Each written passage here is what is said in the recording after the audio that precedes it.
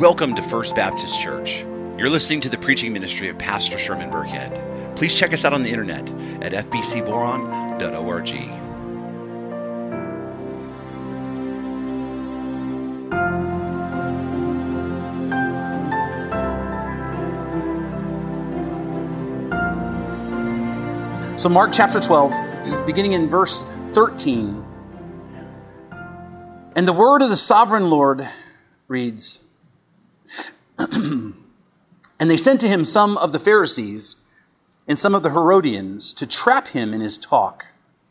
And they came and they said to him, Teacher, we know that you are true and do not care about anyone's opinion. For you are not swayed by appearances, but truly teach the way of God. Is it lawful to pay taxes to Caesar or not? Should we pay them or should we not?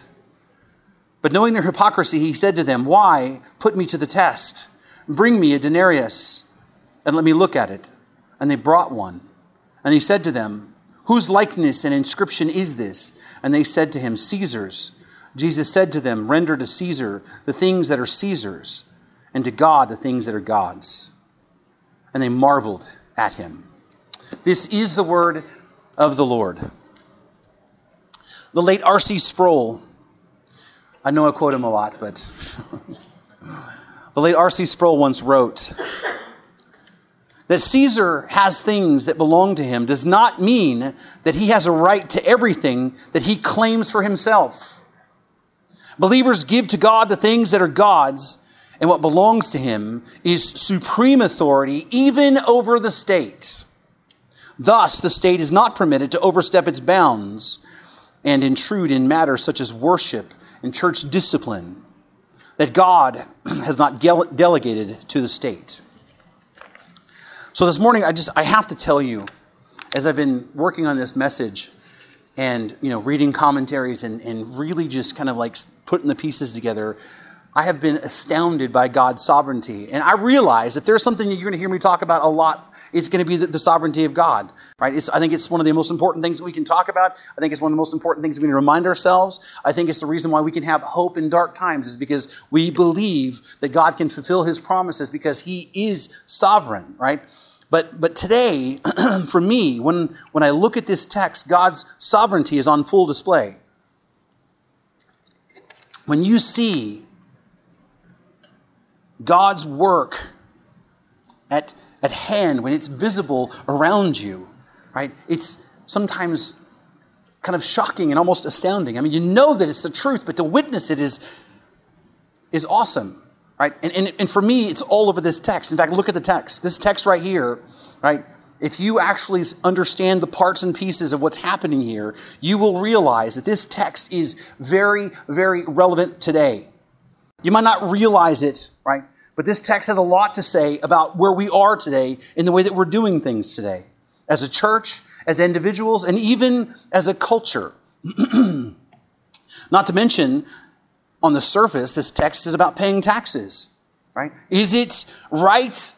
Is it lawful for Christians to pay taxes to Caesar or the government? Is the question that this text addresses on the surface. And what you need to realize is that in any other year, the timing of this conversation would not be anything. It would not be an odd issue, right?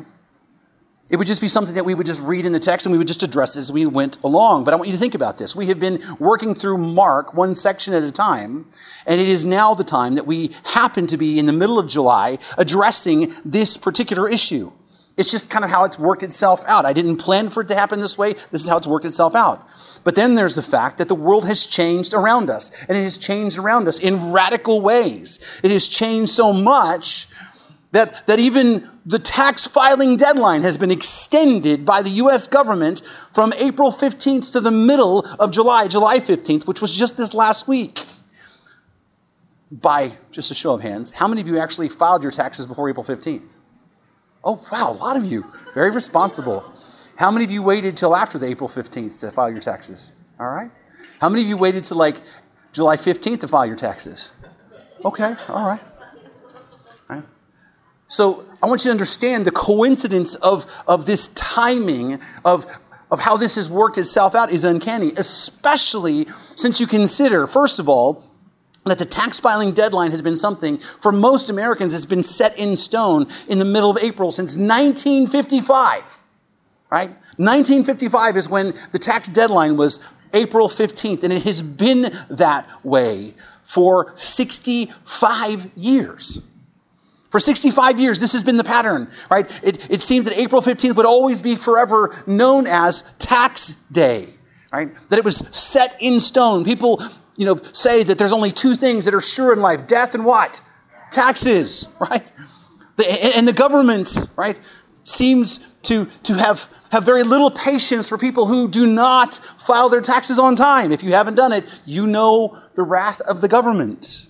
April 15th has been the deadline for 65 years, but that changed this year. The U.S. government, you have to think about what has had to transpire to make this happen. The U.S. government, because of all that's happened, has given its citizens until July the 15th to file taxes. That is unheard of. That's astounding, right? I mean, you want evidence that 2020 has been a crazy year? That right there is more than enough for you to realize that something weird happened this year, right? This is, as they say, unprecedented. But that's only part of the coincidence, though. Because the other part of this coincidence is I started this series of Mark on October 14th, 2018. And this right here is the 62nd part of this series, titled Following Jesus. And when I started this series, I knew that we were going to go through Mark, because we're really going to focus on discipleship as a church, because that's the point of this series. And I believe the point of Mark's gospel, right? And it's also the point of the Christian life, to become more and more like Jesus, to follow him. And I knew that it was going to take time to really dig into the text and really, understand it so that you can grow. And we made a decision. We're not going to rush through the book. Right? We're going to look at each section in its own, in context, in an effort to proclaim the gospel, to help you as believers and me as a believer to grow in our understanding of God, and to help believers to take action based on what they're learning, to join the mission of Christ. I wanted us to learn to actively, with our lives, follow Jesus. But I had no idea exactly how long this was going to take. I just knew that when we started this, as I told you, didn't want to be like John Piper and take 8 years to get through it. I mean, it took John Piper 8 years to get through the book of Romans on Sunday morning. I don't know about you, but that's a long time, right?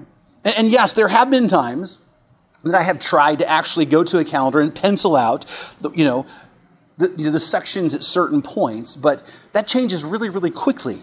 I mean, at one time I had Adam Young come here and preach, and that put my schedule off a week, right? And then I had guest speakers come, like David Larson, when I was sick. That puts the schedule off again. And then there was times like recently where there was so much to go over in a particular text that I thought it was going to take 1 week. It took 2 and sometimes even 3, right? And then And then we had COVID-19, which then took 8 weeks out of the schedule, right? Because we took 8 weeks to cover, 2 important topics, which is trusting God when it doesn't make sense and waiting on God when everything is crazy, right? Things that we didn't plan for. So the fact of the matter is, right, we are right here, right now in the text, talking about taxes in this part of Mark, when suddenly the government this year changes the deadline by 3 months is not something that I could have predicted. It's not something I could have, really, like none of us could have predicted hardly any of this stuff, right? So it's not something I could have planned for. And so not only is this uncanny, I want you to know this is supernatural, right? That this has God's fingerprints all over it, not to mention, right, since we have come back to this series, there's been an overarching theme, I hope you can see, to what we've been talking about. Since we have come back, there is an overarching theme that spanned every sermon to this point, and that is authority, right? We've been talking about the authority of Christ, who is our ultimate authority. That's been one of the issues, by the way, that we all have been dealing with in our world around us. Since COVID-19 happens, there's a lot of people, who are trying to exert authority over our lives. Since we come back for corporate worship, there's been other people and institutions and even our government trying to exert its authority over us. We've been dealing with the question, who has supreme authority in our lives? Is it man or is it God? Because right now the government seems to think that it has supreme authority. I don't know if you realize that, right? The government seems to think that it has authority over this part of your life right here. Our state seems to be overstepping its authority in many of the areas of our lives, especially when it comes to worship. The state of California seems to think that it can dictate how we worship and when we worship and where we worship. And this right here is an issue that has been impacting us for several weeks. And during this time, when we came back to Mark and this text, right? The next thing that was in line, the next text that was up for us to look at was when Jesus rode into Jerusalem on the back of a donkey, declaring what? That he's the king. That he's the Messiah. He is the one who has the authority. But Jesus is our supreme authority, but that's not all. Right? That was the first thing that we addressed. The second one was where Jesus displays his authority and he pronounces judgment on Israel for their unfruitfulness. Remember the fig tree. And we saw not only his authority, but his coming wrath for those who don't obey his authority. And then Jesus physically exerts his authority by clearing out the temple. He drove out people and flipped over tables and prevented people from actually carrying things through the temple. And then what followed is the Sanhedrin. The religious leaders of Israel coming to Jesus, confronting him, demanding that he submit to their authority. But then Jesus makes it clear that they have no authority over him at all. And then he tells them a parable about the tenant farmers, which then is a pronouncement of judgment against them for their unfaithfulness and unfruitfulness. And he foretells of the time when they will be completely stripped of all of their authority. And now, in the midst of everything that's going on in this text, and what's happening in our lives, Jesus is going to deal with the question then of Caesar's authority. The government's authority. What happens when those two authorities conflict? And that's what we'll find today in this text. Right? And we'll find that even though it was written 2,000 years ago, right, for an audience in the first century, this text really has a great deal to teach us about how we live today in this very moment of our lives of competing authorities. And I believe that with all my heart that we are right here, right now, talking about the things that we're talking about, because this is what God has ordained for all of us to deal with and address and think about. There's something that God wants all of us to hear in this text. And so with that, turn with me to Mark chapter 12 and let's see how that works itself out. Mark chapter 12, and we're going to begin looking at verse 13. This is just a few short verses, but I'm telling you, I had to cut out about 40% of the things I want to talk about in this text. There's so much here. All right. So, Mark chapter 12, beginning in verse 13, and it says, "And they sent to him some of the Pharisees and some of the Herodians to trap him in his talk." Now, the first question I think you have to ask, that you have to get clear on, is, who's they? It says they, right? They sent to Jesus some people to confront him. They did it. Who are they? Well, in the context, and this is why context is so important, it's the Sanhedrin. It's the chief priests, the scribes, and the elders, the leaders of Israel. The ones who were just in the conflict with Jesus just a little while ago. The ones who had questioned his authority. The ones Jesus had put in their place and pronounced judgment upon. The ones who wanted to arrest him, but they didn't because of public opinion. They were scared of the people. They are the ones who sent these men to Jesus. Right? And what you need to realize is that this is not a different day. This is the same day. And what you'll find out is that there's a lot of stuff over the next several sections of text that all happen on this day. It's a very long day of basically people confronting and questioning Jesus' authority. Right? And so that's what's going on in the text. So in essence, this is a continuation of that confrontation. These guys were put in their place by Jesus, the Sanhedrin, but they wouldn't want to let it go. Right? They didn't want to let it go like so many other people. Kind of reminds us, I don't know about you, like when I was a kid, there was always these schoolyard conflicts. You had this confrontation. Sometimes it was verbal, sometimes it got physical, right? And then what happens is when some kid bested another, what happens? They went and got their friends or their big brother or something like that. They didn't want to let it go. They didn't just want to just say, okay, I've lost. The Sanhedrin lost his confrontation, right, with Jesus, and they weren't going to let it go. And so they sent these guys to continue on this confrontation. And I want you to notice that the purpose of why they sent these men, it says they sent them to trap him in his talk or to trap him in his words. Now, why would they do that? What's the point of that? Well, the point of it is because they want to arrest him, right? He has not only challenged their authority, but he has denied their authority and pronounced judgment upon them. Right? They're a threat. He's a threat to them. And because of that, he's a threat to them. They want to get rid of him. They want to have him arrested and dealt with. But there's one problem.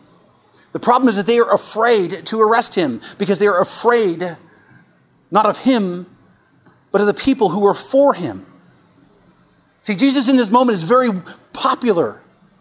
He's done incredible miracles. He's healed people. He's cast out demons. He's brought people back to life. Right? And he has given hope to those who have no hope. And he now has ridden in on a donkey, proclaiming to be king, and people believed that he was the coming Messiah. That was the anticipation. I mean, if you remember, the city was electric. They were shouting, Hosanna. And if the Sanhedrin were to have him arrested in that moment, it was politically scary for them, right? Because they're risking credibility with the public at best, but they're also risking the crowd turning on them at worst. It's all politics. It's all politics, just like today.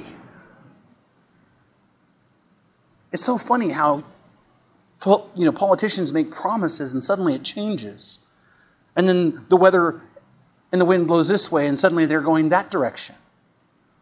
So they can't arrest him in the moment unless Jesus does something or says something that causes the public opinion to change about him. Does that sound familiar? Right? He was popular unless he did something or said something that caused his popularity to diminish. Right? Otherwise, they couldn't touch him. That's why they sent these men to trap him in his words. They went out publicly to question Jesus in an effort to get him to say something that would get him into trouble, in essence. Right? That would get him to say something that would cause people's thoughts and opinions of him to change. Which really is something I think we understand in the context that we have today. I mean, we see this all the time in our culture. Like how about just say courtrooms. During cross-examination, lawyers, it's their job. They get paid a lot of money to challenge people and ask them difficult questions and to get them tripped up on their own words and make them look stupid and to discredit them, right? And turn the jury against them, right? It's also the same with reporters. You would think that reporting was supposed to be about getting the facts. Reporters don't look to get facts. They look to write big stories, right? And they do the same to politicians and celebrities, and they'll ask the most controversial questions possible that if they answer it the wrong way, it could destroy a person's career. Right? And we especially live at a time right now where everybody's words are especially dangerous because either they're all recorded on video or written down on social media. And the worst part is that stuff lasts forever. And so a person who's popular today can be hated by the crowd tomorrow simply by saying something that's unpopular, saying the wrong thing, identifying with the wrong group, identifying with the wrong cause. Like, let's just say Drew Brees. I don't know if you realize, but Drew Brees is actually one of the nicest people in all the NFL. Super humble, hardworking, nice guy. I mean, if you had if you had somebody that would marry your daughter, you'd think it would be something like him, like just an honorable man. He not only is a great athlete, a great quarterback and a Super Bowl champion, but he's gracious and he's generous. And he has donated millions of dollars to the impoverished people in the city of New Orleans and in his community. In fact, he didn't live in the ritzy suburbs. He lived more closely to the inner city because he wanted to be seen as part of them, right? He's a professing Christian that never has anything negative to say about anybody. Just a super nice guy. But then last year, he agreed to speak publicly about an initiative, right, for kids to bring to school their Bibles. Not a big deal, except for that initiative was sponsored by Focus on the Family. And Focus on the Family has been labeled by some groups as an anti-LGBT group because of why? Their stance on biblical, traditional marriage. They believe what the Bible teaches about marriage, and so that makes them hateful. And because of that, his public association with them, right, caused a number of pro-LGBT groups to go after him publicly. And the public pressure began to mount, and the pressure worked because he then had to distance himself from Focus on the Family. You talk about an innocuous group, right?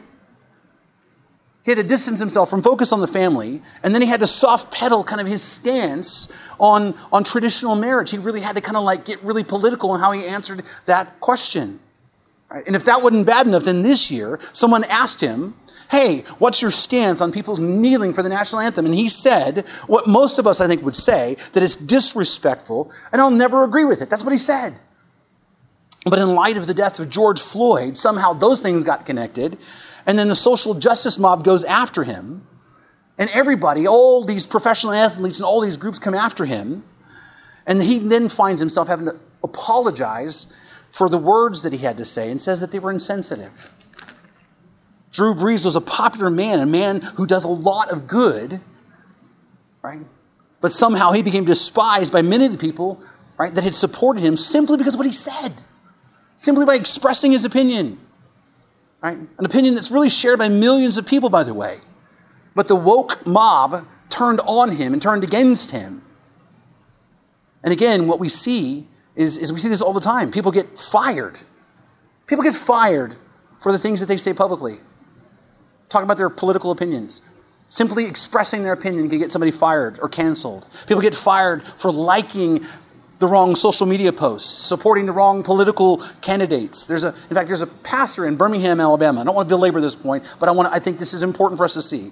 There's a pastor in Birmingham, Alabama, who operates a huge church, and they've chosen to lease this high school for Sunday services, and they pay $12,000 a month to the school. It's a lot of money, right? It's a pretty good-sized church. And they do a lot of work in the city, feeding people and clothing people. In fact, they actually do more than anybody else in any other organization for the people of that community. They love these people. They're rooted and they're grounded in this, right? This church has benefited the public, even people that don't go to the church. But then his lease was terminated by the school district simply because he liked a few comments by some conservatives. And someone saw that he liked it, and then they took that because they were offended by that and reported it to the school district, and that we can't have the appearances of somebody who doesn't think like us. And so the people that he was serving, the people that he was loving, the people that he was helping, then turned on him and kicked him out. It happens all the time because public opinion is fickle, right? And it can change in an instant. And it's always been like that, by the way. Well, you know, when we look at the text, we find out that the Bible is true. Nothing is new under the sun. And these men knew that. These men who wanted to talk to him knew that. They were trying to trap him. They were trying to change public opinion about him. They were trying to get him to say something that would get him in trouble, and so they can arrest him. Now, the second thing to notice is that these people that they sent to challenge him, this is an interesting group of people. It says that they're Pharisees and Herodians, right? And this is significant to us for two important reasons. Number one, this group has already had a run-in with Jesus, right? Jesus has already bumped into them, and they've already they were already all in for him to be arrested. They were good with that because they had made contact with him before and wanted him dead. In fact, Mark chapter 3, I'll just remind you of kind of how that went. And says, he entered the synagogue, and a man was there with a withered hand, and they watched Jesus to see whether he would heal him on the Sabbath so they might accuse him. They are already, this is like almost 3 years ago, they're already looking for ways to find a way to get this guy in trouble, right? And he said to the man with the withered hand, "Come here." And he said to them, Is it lawful on the Sabbath to do good or to do harm, to save life or to kill?" But they were silent. And he looked around at them with anger, grieved at their hardness of heart, and said to them, he said to the man, "Stretch out your hand." He stretched it out, and his hand was restored. The Pharisees went out and immediately held counsel with the Herodians against him, how to destroy him. This group of people, these two groups of people, have already made up their mind to have Jesus killed. They had made their decision years ago. Right? And so now they see their opportunity to come and try to get him tripped up and make good on that opportunity. Now, the second thing you need to notice is that the Pharisees and Herodians, as we might have talked about before, but let me remind you, they're political enemies. These groups of people are not friends. They don't like each other. They have completely different interests. See, the Herodians are in support of Herod, the ruler of Galilee, under the authority of Romans. So politically speaking, they were pro-Roman, right? They were okay with the Roman government. They were okay with how it was set up because they benefited from it. Right? They were empowered in their position by it. But the Pharisees, on the other hand, right, at least publicly hated Roman rule. Why? Number one, they despised Herod because Herod was a heathen. He was everything that they weren't, right? He was a disgrace to the Jewish people because he claimed to be Jewish. And then they despised the Roman rules for ruling over Judah. They thought that they should be leading the nation, not just religiously, but politically. It was supposed to be a theocracy. It's how God had designed it. And they despised the Romans for their idolatry. The Romans were an idolatrous people. It was everywhere, and they hated it. So these two groups of men were opposed to one another. They were not friends. But here they are. They come together united against Christ. Why? Because he was the common enemy. Jesus was a threat to the Pharisees and their religious leadership, and he was a threat to the Herodians and their political leadership. Both of these groups felt that their authority was now in jeopardy. You see, it's always about authority. At least without Jesus, right? If Jesus wasn't in the picture, they could at least coexist in the world that they lived in because they had their own spheres of influence. Sometimes they bumped into each other, but for the most part, they were able to kind of live separate lives. But because Jesus was here, everything was changing. And he's the most popular person in Judea at this point. And now he seems, now he comes riding in on the donkey, confirming what everybody was believing about him, that he is the Messiah, claiming to be the king, and now the crowd is shouting Hosanna. He is an absolute threat to all people who were in power at the time. To say politics makes strange bedfellows is an understatement. Right? It's something we see even now, but again, this goes back 2,000 years. And again, it's something we continue to see today. I mean, right now, you want to talk about strange bedfellows. Under Marxist influence of certain groups, there are people who really have little in common, groups that have very little in common, and even have competing agendas who are uniting against a common enemy. And that common enemy is the Western culture in America. That's the common enemy. We are witnessing right before our eyes the destruction of our very culture. That includes marriage, that includes the family, that includes the educational system, that includes our governmental system, and even the church itself. Our Western, heterosexual, family-oriented, hardworking, Bible-believing culture that has produced, by the way, the greatest nation that the world has ever seen, which also has produced more free people around the world than any other nation in the history of mankind, is the enemy of a growing number of groups of people, like the mainstream media, like Hollywood, and the LGBT community, and third wave feminists, and Black Lives Matter, and secular universities, and a growing number of politicians, and even now state and local governments are getting on board. These cities could put an end to the violence and the riots now if they chose to do so. They're not in favor of that. The rush towards secularization, removing God, and the rush towards socialization away from faith, family, and a free market democracy at this moment is stunningly breathtaking. I'd like to say that it's, and like I said, unlikely groups that are opposed to each other philosophically are uniting together.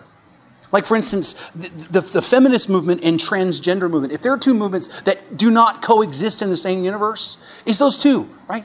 Because feminism is to promote women, right?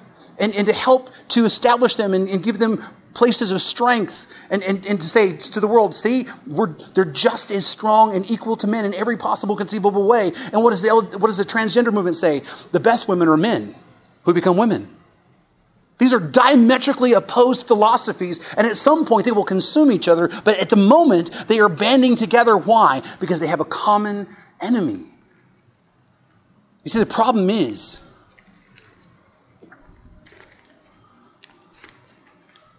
this conflict that's being played out, right? It's being played out because there's a decided uniting around the worst enemy that they see, right? But for all the differences, they are united. And that's exactly what we see here, right? Groups of people who wouldn't really normally agree, like the Pharisees and the Sadducees, like on things like the resurrection, right? The Pharisees and the Herodians. These groups of people who have very little in common are now standing together, united in their hatred for Christ. And then in verse 14 it says, and they came and said to him, "Teacher, we know that you are true and do not care about anyone's opinion, for you are not swayed by appearances, but truly teach the way of God." Now what you need to see here is, right, they didn't come to Jesus this time with daggers and insults. They didn't come with pretense. They didn't come with threats. They didn't come trying to exert their authority. They came with flattery. Notice that they called him teacher. It's a position of respect. And they said to him, "We know that you don't care what people think. Right? You're not swayed by public opinion. We know that you speak the truth." These are flattering words. And there's a reason for this. See, the Sanhedrin came to Jesus, right? And they approached him like he was a nobody. What do? They put on their best clothes. They come to him and they're trying to bully him like he didn't belong there. They're like, "Who do you think you are? What authority do you think you have to do what you're doing?" Which obviously didn't work. Jesus was able to turn the table on them and put them in their place. And so these men now come with a more subtle tactic. They're using flattery. They compliment him. But what I want you to notice is even though what they're saying about him is flattery, and even though that it's not sincere, what they're saying about him is absolutely the truth. It is absolutely true, the things that they're saying about him. Jesus does speak the truth of God. And he does so regardless of whether or not it's popular. He does so whether or not people agree with him. He doesn't care what people think. He speaks the truth regardless of what the crowd wants. He speaks the truth and is not concerned about the opinions of men. He is concerned about the truth. Now, if there is something that's missing at this moment in our country's leadership and every conceivable level, it's this character that we see in Christ right here. Amen? There's a reason why they call it the silent majority. Because they're all silent. You see, the problem is most people want to be liked. And if you can't say amen to that, then you ought to say ouch, as Voddie Baucham says. Most people want to be well thought of. Most people just want to get along. Most people just don't want to be in a confrontation. Most people don't want others to say mean things to them or about them. Which is why a minority of hateful people made up of all different ethnicities and differing philosophies are creating so much havoc in America right now. That's why Antifa and the group Black Lives Matter, which is a Marxist organization, they have so much influence. Look what's happening in the cities again. These are not protests. You saw what happened in Chicago. They were assaulting the police officer who was just trying to protect the statue of Columbus. Right? What's happening in Portland, Oregon? These are not peaceful protests, they're riots and violent insurrections. In fact, one lady in Portland was quoted as saying, we want nothing short than the overthrow of the United States of America as we know it today. Look at what's happening in these cities. Right? And people are afraid to speak up. I mean, most everybody disagrees with this. Most everybody hates this. But they don't want to speak up because they don't want the crowd to turn on them. Because it feels like everybody they know supports it. But I want you to understand that is not even close to the truth. See, most people believe that it takes a majority to change the culture. That's what most people believe. They think it takes 51% of the people to make these kind of radical changes. But it's not even close to true. It's actually 11%. All it takes is about 11% of the population becoming vocal and visible and becoming enough of a political force and enough of a bully to basically force everyone else who's silent into submission. Now, why is that possible? Because we care about what people think. We care about public opinion. We care about how other people perceive us. So much so we won't stand up for the truth. Tell me I'm wrong. We see it right now in the politicians. Very few politicians have the courage to stand up and call things the way that they are. We see it in businesses right now. Why? Because they're afraid of the backlash and the boycotts. I mean, there's enough muscle now that they can bankrupt people and get people fired. And I want you to understand, this is not just a public at large thing. This is not an out there problem. It's not just the world. It is also infecting the church. That's why the church is theologically anemic. Because everybody in the church just wants to be liked.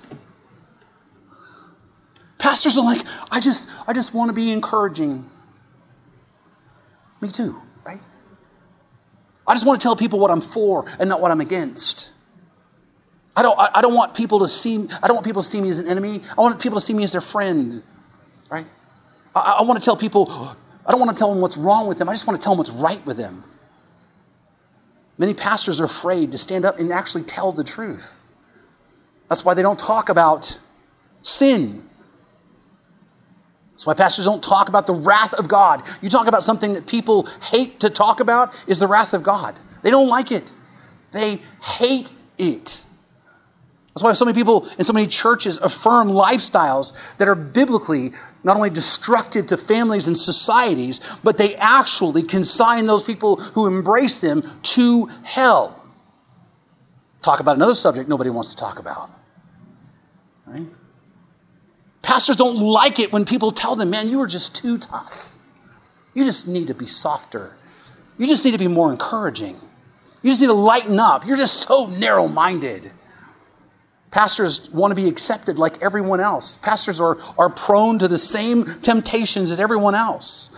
But Paul warns us about that. He warned Timothy, a young pastor who was timid and afraid himself. He said, there are times, for the time is coming, when people will not endure sound teaching, but having itching ears will accumulate for themselves teachers that suit their own passions and will turn away from listening to the truth and wander off into myths. 2 Timothy 2 Timothy chapter 4, verses 3 and 4. So many ministers are falling prey to the pressure of the crowd and the culture. And what is worse is that churches right now have lost their theological foundation of inerrancy and the sufficiency of Scripture. Right? Who are using man-made world views and philosophies like critical race theory and liberation theology, who are saying to the world that repentance and forgiveness is not enough to heal the divide in our culture. It's good enough for God, but it ain't good enough for people. That unity in Christ is not enough. That there must be something more than that. There are churches that are teaching that unity is not the answer. There are churches that are preaching racial segregation is the answer. And they're not white churches that are preaching this. You talk about something has changed radically in our culture for that to happen. And these are churches that were once conservative in their doctrine. They're adopting unbiblical and even heretical attitudes when it comes to this concept of social justice. The gospel is right out the window. The gospel is not the answer for them. And people are jumping on the bandwagon in droves. Why? Because it's popular. So where the world's going. And many pastors and elders and members of churches are just going along with the trend because of the cultural pressure, because they fear being called things like bigot or racist or Uncle Tom or intolerant. They fear being rejected. They fear being hated. They fear of people thinking negatively of them. Most people don't want to be on the wrong side of public opinion. And the cost of standing for the truth is growing. Again, there's a pastor in Northern California I've talked about, but I think it's a good reminder. He decided to put a message on the sign out front of his church. This is a conservative Presbyterian church, proclaiming the truth about Christ and marriage and sexual identity. And the public pressure and the media attention was so great that it led the congregation to fire the pastor. He was fired not for teaching false doctrines. He was fired not for being disqualified from the ministry for moral failures. He was fired for daring to express publicly what the Bible clearly teaches and what the majority of the congregants actually believed. But they didn't have the courage to stand beside him and stand up for him. Which is unfortunate because as Christians, we're supposed to be like Christ. We are supposed to be like Christ, which is different than the rest of the world. Now, when people think of being Christians, right, they think in terms of, okay, being like Christ means being nice and tender and loving and patient and long-suffering and forgiving, which those are things that are attributes of Christ that we should emulate for sure. Those are good things. They are true of Christ. But they forget also the other side of Christ that we are also called to emulate. There are times to be forceful. There are times to be direct. Jesus was those things, right? Just think about what happened in the temple, right? Jesus was uncompromising about the truth. There was no compromise. And he spoke the truth regardless of what other people had to say. He was not moved by public opinion. In fact, if you remember, public opinion is going to change on him. The same people that were shouting for joy that he came here are going to be calling for him to be crucified. But he never changes. He stands on the truth, even though they're going to torture him in the worst possible way, and they're going to crucify him for it. Brothers and sisters, what our families need, what our community needs, what our country needs is for those who follow Christ is to be like him in every way, not just the ones that make us feel good.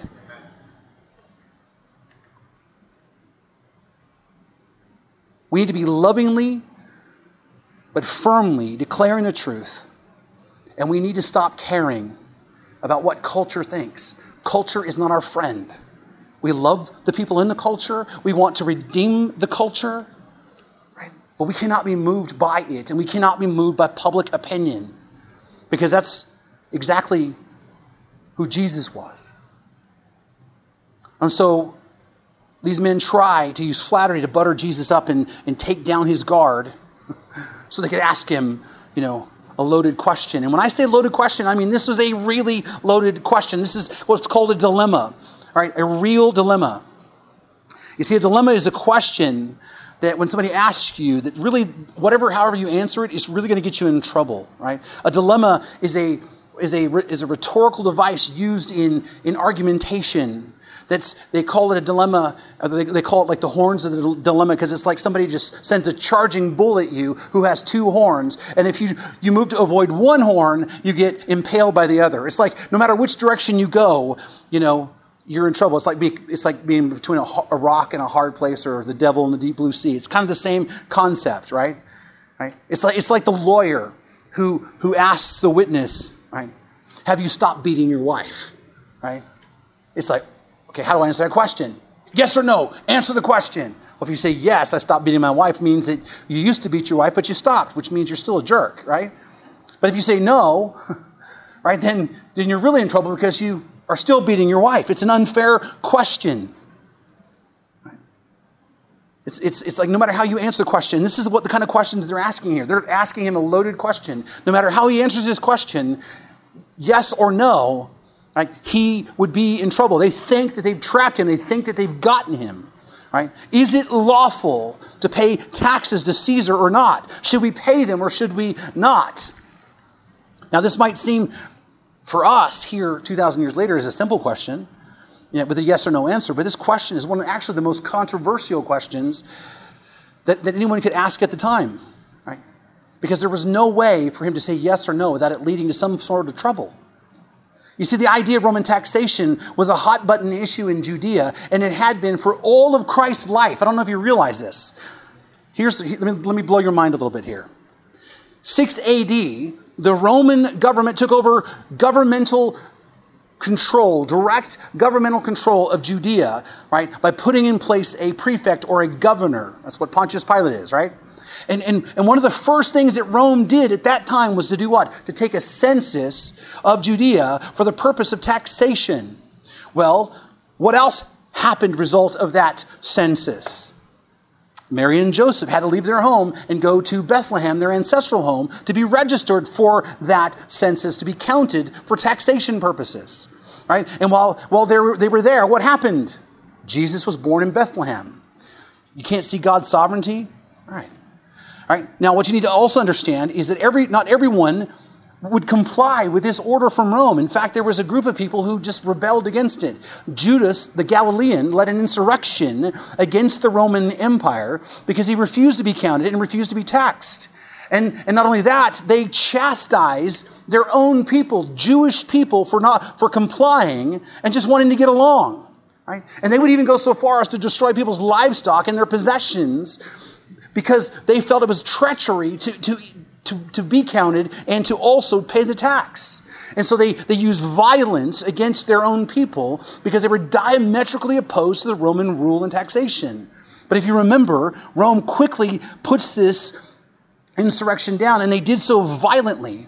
And Judas and his followers were not taken somewhere and crucified. If you'll also remember this part of the story that connects to Jesus, is that they were at the Sea of Galilee, and what do? They took these men, they tied great millstones around their necks and pushed them off into the middle of the lake. Right? Which, by the way, is a gruesome, horrible way to die. And so much so that Jesus used the analogy, if you remember, talking about causing children to sin. He's referring to that insurrection when he talks about this. He says, whoever causes one of these little ones who believes in me to sin, it would be better for him if a great millstone were hung around his neck and he were thrown into the sea. The people that Jesus were talking to then knew exactly what he was referring to. Everyone in the area realized that fighting back against Romans' rule and taxation came at a huge price. Rome used violence and intimidation to force compliance. And guess what? That didn't make the Jews happy. It made them more resentful over the years. Now, here's the thing you need to understand, is the Herodians, when they're asking this question, they didn't have a problem with the taxation. Because really, they weren't quite as affected by it. They were in favor of this because it benefited them. It benefited them to be Rome's handmaiden.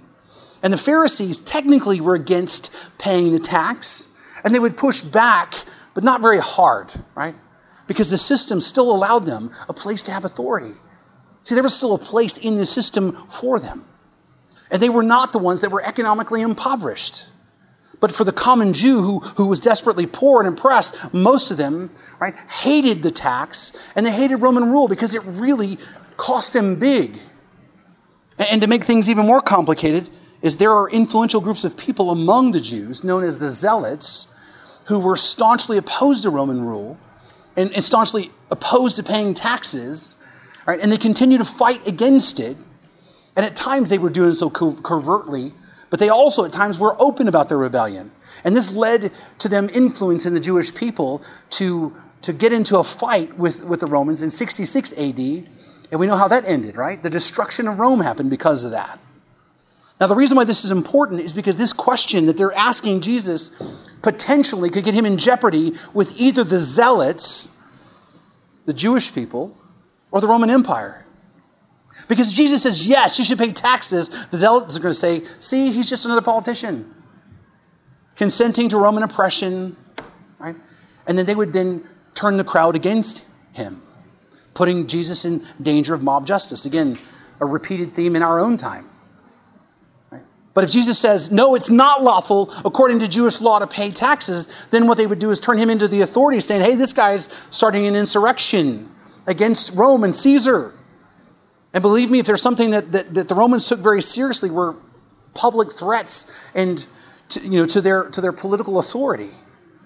And so in essence, what they were asking was they were basically just trying to create a controversy by which Jesus' words, right, in his public opinion would cause public opinion to change. So they would either have the ability to arrest him without the fear of the public, or the Romans would come in and do it for them. How convenient. But Jesus knows. He knows their game, and he's prepared for it. Verse 15, it says, but knowing their hypocrisy, he said to them, why put me to the test?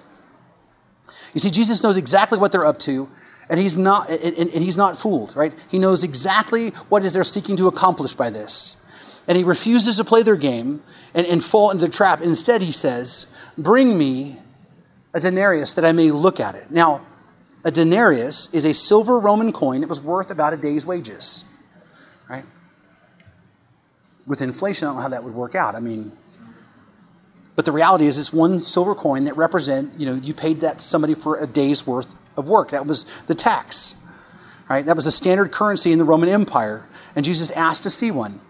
And they brought one, and he said to them, whose likeness and inscription is this? And they said to him, Caesar's. Now, this verse right here is really important for us to unpack, because you can read over this, but there's a lot of little details that we really have to get our heads wrapped around. Right? He asks them to produce this Roman coin. He looks at it and he shows it to them, and he asks them, whose image is on this coin? I think you can see that up there, right? Right? And they said, Caesar's. Which is correct. It's Caesar's image. And most likely it is Tiberius Caesar, which is on one side of the coin. And the inscription around the image says, from Latin into English, says, the divine son of Augustus. Right? Or in other words, that Caesar is the son of God, the god Augustus Caesar. Right? This right here was blasphemy to the Jewish people, obviously. Because the Roman emperors were being venerated as gods, right? But then on the other side of the coin was another offensive image, an image of Caesar's mother. And the inscription read, High Priest, which was also offensive to Jewish people because the idea of a woman being a high priest was heresy to them. The law of God prohibited women from being high priests. These coins were idolatrous in every possible way to them. By the way, that's why they have money changers. Now you kind of know why that exists. Because they're not going to allow people to take that coin and put it into the temple treasury, right? They're not going to let that go into the building because it's idolatrous. That's why they would exchange the currency. But here's the part of the hypocrisy, at least for the Pharisees, we need to see. When Jesus asked them to bring him a coin that was used to pay this tax to Caesar, they didn't have to go looking for it. They had one on them. And for all their self-righteousness and all of their rule-keeping and all this pretense of all their religiosity of look at me, look how pious I am, they didn't have a problem carrying around with them graven images of a false god in their pocket on a coin. And there they were standing in that moment. Where? On the Temple Mount itself, God's house. Not to mention Jewish people and the Sanhedrin had been profiting from exchanging these coins right there on the Temple Mount. They had been bringing these idolatrous coins to God's Temple Mount by the thousands. So this question about Roman taxation is not even a real question. Right? The Pharisees who taught the law obviously didn't have a problem accepting Rome's claim to rule and their right to tax them. because they were participating and profiting from Rome's system of economics. You see, the thing to realize is that these are politicians. They're political insiders. And political insiders always have an interest in protecting the political system because it benefits them, even when they pretend like they're opposed to it. Politicians are politicians. But here's the brilliant part of all this. Jesus draws their attention and says, whose image is on the coin? Right? And Jesus said to them, render to Caesar the things that are Caesar's, and to God the things that are God's. And they marveled at him. They marveled at him is really a big, gigantic understatement. They were astonished, right? They were shocked. Like, his answer was not even like it wasn't even coming from the same universe. They were not even close to expecting this. I mean, you could have knocked them down with a feather. Notice that they marveled. They were completely taken by surprise because this was a brilliant answer. Jesus avoided the trap altogether. Jesus avoided being made a mockery in front of people, and he avoided becoming the enemy of the state by this brilliant answer. But this answer is brilliant for a much more important reason, because it settles for us the dispute between Caesar's authority and God's authority. This settles the dispute between the government's authority and God's authority. Because notice how this works. Jesus affirmed that Caesar, right, and the government of Rome had a rightful claim. Give to Caesar what is Caesar's, he said. The government has a rightful claim. Let's just be clear about this, okay? The government has authority. It has God-given authority over our lives, and it has the right to impose taxes, right? And we are obligated to pay them. Jesus says Caesar has a rightful claim, right? But Jesus also says, but so does God.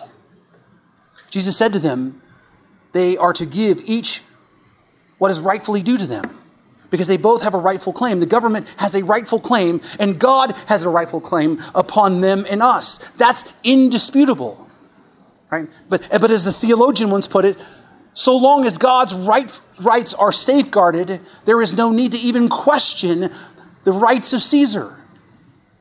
As long as the government's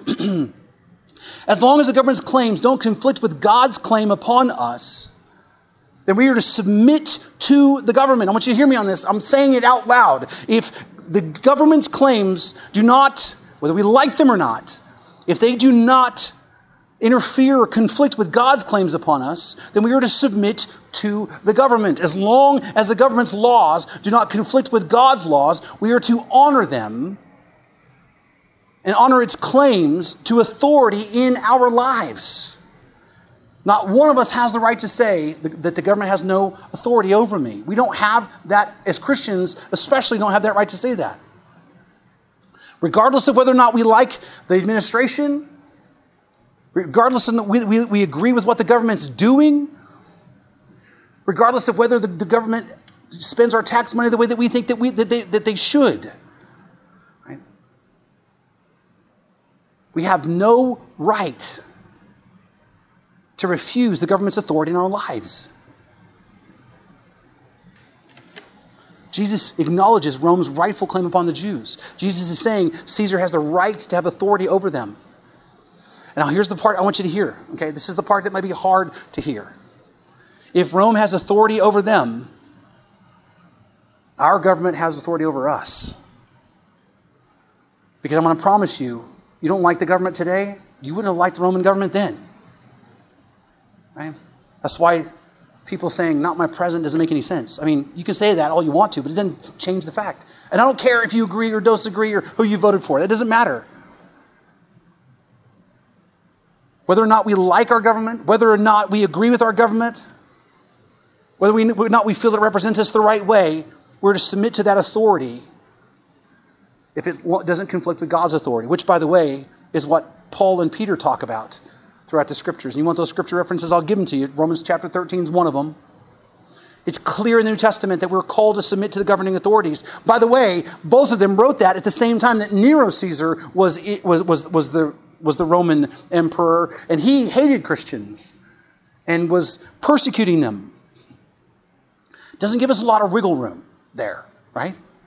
We are to submit to Caesar's authority as long as it doesn't conflict with God's authority. Well, how do you then determine whose authority ends and begins where? How do we decide when there's a conflict in that authority? Well, Jesus in this text, by implication, gives us the answer. But sometimes we just overlook the answer. Notice Jesus said to them, whose image is on the coin? And they said, Caesar's. It has Caesar's image on it. It's Caesar's economic system. It belongs to him. But on what is God's image placed?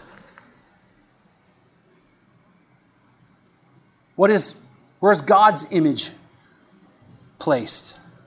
On mankind, on you, on me, on every living human being that has ever existed. Mankind is made in the image of God. Every single person who has ever walked the face of the earth has been stamped indelibly with the image of the living God. Every person, right? Every person has had built into them and upon them the likeness of God. Which means what? We belong to him. Render to Caesar what belongs to Caesar, and render to God what belongs to him. We are his. Not just part of you, not just part of your life, but all of your life. We completely and totally belong to him. We do not belong to the government. You understand that. We submit to the government because they are the authority that God has placed in our lives, but we don't belong to them. Right? The government does not own us. God owns us. And that means our allegiance must then be to him above all other things. And that means his law is above all other laws. And that his claims are above all other claims. And so when Caesar says, you must worship me and say Caesar is Lord, we must say, no, Caesar. Jesus is Lord. I will not worship you. And when Caesar says, you must teach your children that there is no God, we must say, no, Caesar, I cannot deny him, and I will not deny him. And when Caesar says, you must stop telling people the truth about the institution of the family and the institution of marriage, we must say, no, Caesar, I cannot deny the truth. Right? You can abuse me, you can arrest me, and you can kill me, but I cannot and will not deny the truth. And when Caesar says you can't worship as the Bible prescribes worship, and you can't gather as God commands and ordains us to do, because your worship, right, of God is not essential, we must say to Caesar with all due respect, you don't have authority here. Because you don't. Arrest me if you like. Take all of my worldly possessions. Prosecute me if you must. But I cannot and I will not submit to you in this area. Because I belong to God. I do not belong to you. I must do as he commands. No matter what you have to say. You see, Jesus avoids a trap and he leaves for us a way to navigate the authority of civil government and the authority of God. But then how do we then take this and apply this to our lives? Well, the first thing I think that we have to settle is you need to know who you belong to. And the thing is we are, and we talk about that we are all, radically depraved because it's our nature. But the thing we have to remember still is we belong to God, made in his image. And that image is still there. Even on the worst possible person, that image is still there. We all belong to God. All of mankind belongs to God. Whether we're a believer or whether we're an unbeliever, everybody still belongs to him. They still are his creation. Right? And we were made by him and made for him and his glory. Right? You want to know why you're alive today? For God's glory. Right? The sooner you embrace that, the sooner your life will begin to make more sense. Right? And the thing is, because he owns us then, because we were made for him and by him and we belong to him, then guess what? All of humanity will one day give an account to him. for our lives. This is the urgent call, right? For those who know him, we celebrate that truth, right? Because we know what's going to happen. Right? The righteousness of Christ is upon us because our sins have been paid by Christ on the cross. But for those who aren't, they're going to give a full account. And that whole doctrine of sin and hell that nobody likes to talk about, that's going to be their reality forever. That's why we urgently call people to repent and believe the gospel. The most important thing that they can do is repent and believe the gospel. I don't care how you vote. I don't care what you think about, we can argue about Blue Lives Matter or Black Lives Matter and all that other stuff. Right? We can argue about whether you should wear a mask or you shouldn't wear a mask, or whether you should yell at people for wearing a mask or yell at people for not wearing a mask. We can argue about that stuff all day long, but that's not even the important issue. The important issue is every single human being, every person that you know, your friends, your family, your loved ones will stand before God at one point, and either they will stand there in joy or awful and terrible fear as the wrath of God is being poured on them. That is why sharing the gospel is so critically important. It's the most important issue that we have. By the way, if you're embracing that you're made in the image of God, then you need to be sharing with people that they are too. So know who you belong to. Secondly, you need to purposely bear that image. You bear it whether or not you realize it or not, but you need to bear it intentionally, which means we tell people the truth. Now, we do so in love, for sure, but we still got to tell people the truth. That's why we talk about grace and truth all the time. We need to bear that image, the full image of Christ, to the best of our abilities. By the way, which means we need to walk in grace. And I just got to say, I'm going to tell you, if I can just have a confession, I expect the world to act stupid and to be jerks. But I'm going to tell you something, nothing makes me more upset to see people who are professing to be Christians be jerk faces to other people, especially over stupid things. So here's the thing. The whole mask thing, I don't care what you think about it. Everybody has their opinion. People say science. I don't care, because guess what? Nobody has settled the issue. Right? Nobody has the market cornered on wisdom or the information. All right? If you think it's important to wear a mask, then wear a mask. Right? To the glory of God. Right? But if that dude over there doesn't, then don't be a jerk face and go over there and then berate him because he's not wearing a mask. You're not, you know what I mean? It's like, why? Right? By the same token, if you're somebody who says, I'm not wearing a mask, and you go to a business and say, you can't come in here unless you put a mask on, then either A, put a mask on or go somewhere else. There's no cause for us to make a stink and flex our religious liberties, for all the world to see and see what kind of intolerant idiots we can be as Christians. We're not, you realize that when you die to Christ, that really you kind of technically give those rights up anyway? Right? I mean, in essence, we do. The reality is you're not being persecuted for your faith if they ask you to wear a mask. Does that make sense? Right? And again, I know people have different opinions about this, but I don't care about opinions. I care about how we reflect the image of God. Are we being gracious? Are we in confrontation? Are we being the ones that are loving and caring and say, you know what? I get it. I'm just going to go ahead and respect you as a person, and I'm either going to comply or I'm going to go somewhere else. Right? We need to bear the image of Christ intentionally, which means we're going to tell people the truth in love. Right? And by the way, your right to wear a mask or not wear a mask is not a biblical truth. So you can just take that one off. Again, I don't care how you feel about this. I got my own personal convictions about it, but that's not the issue. Third, live for his glory.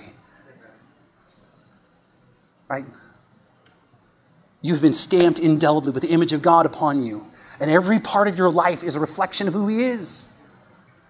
As a mom, as a dad, as a grandparent, as a person who works, as a teacher, as a borax worker, as a student, right? As a skateboarder, whatever your hobbies are, whatever you do, all of it still has the image of God imprinted upon it. You do all those things as an image bearer of God, understanding that everything that you do, whether you're sweeping the floor, whether you're witnessing to people, whether you are holding someone's hand as they're vomiting because of chemotherapy, whatever you are doing in your life, do it for his glory. Because that's what you were created for. Right? And I promise you, you will know a deeper and greater intimacy with God if you will decide, I'm going to live for your glory in all things. I think that's what we can take away from this text.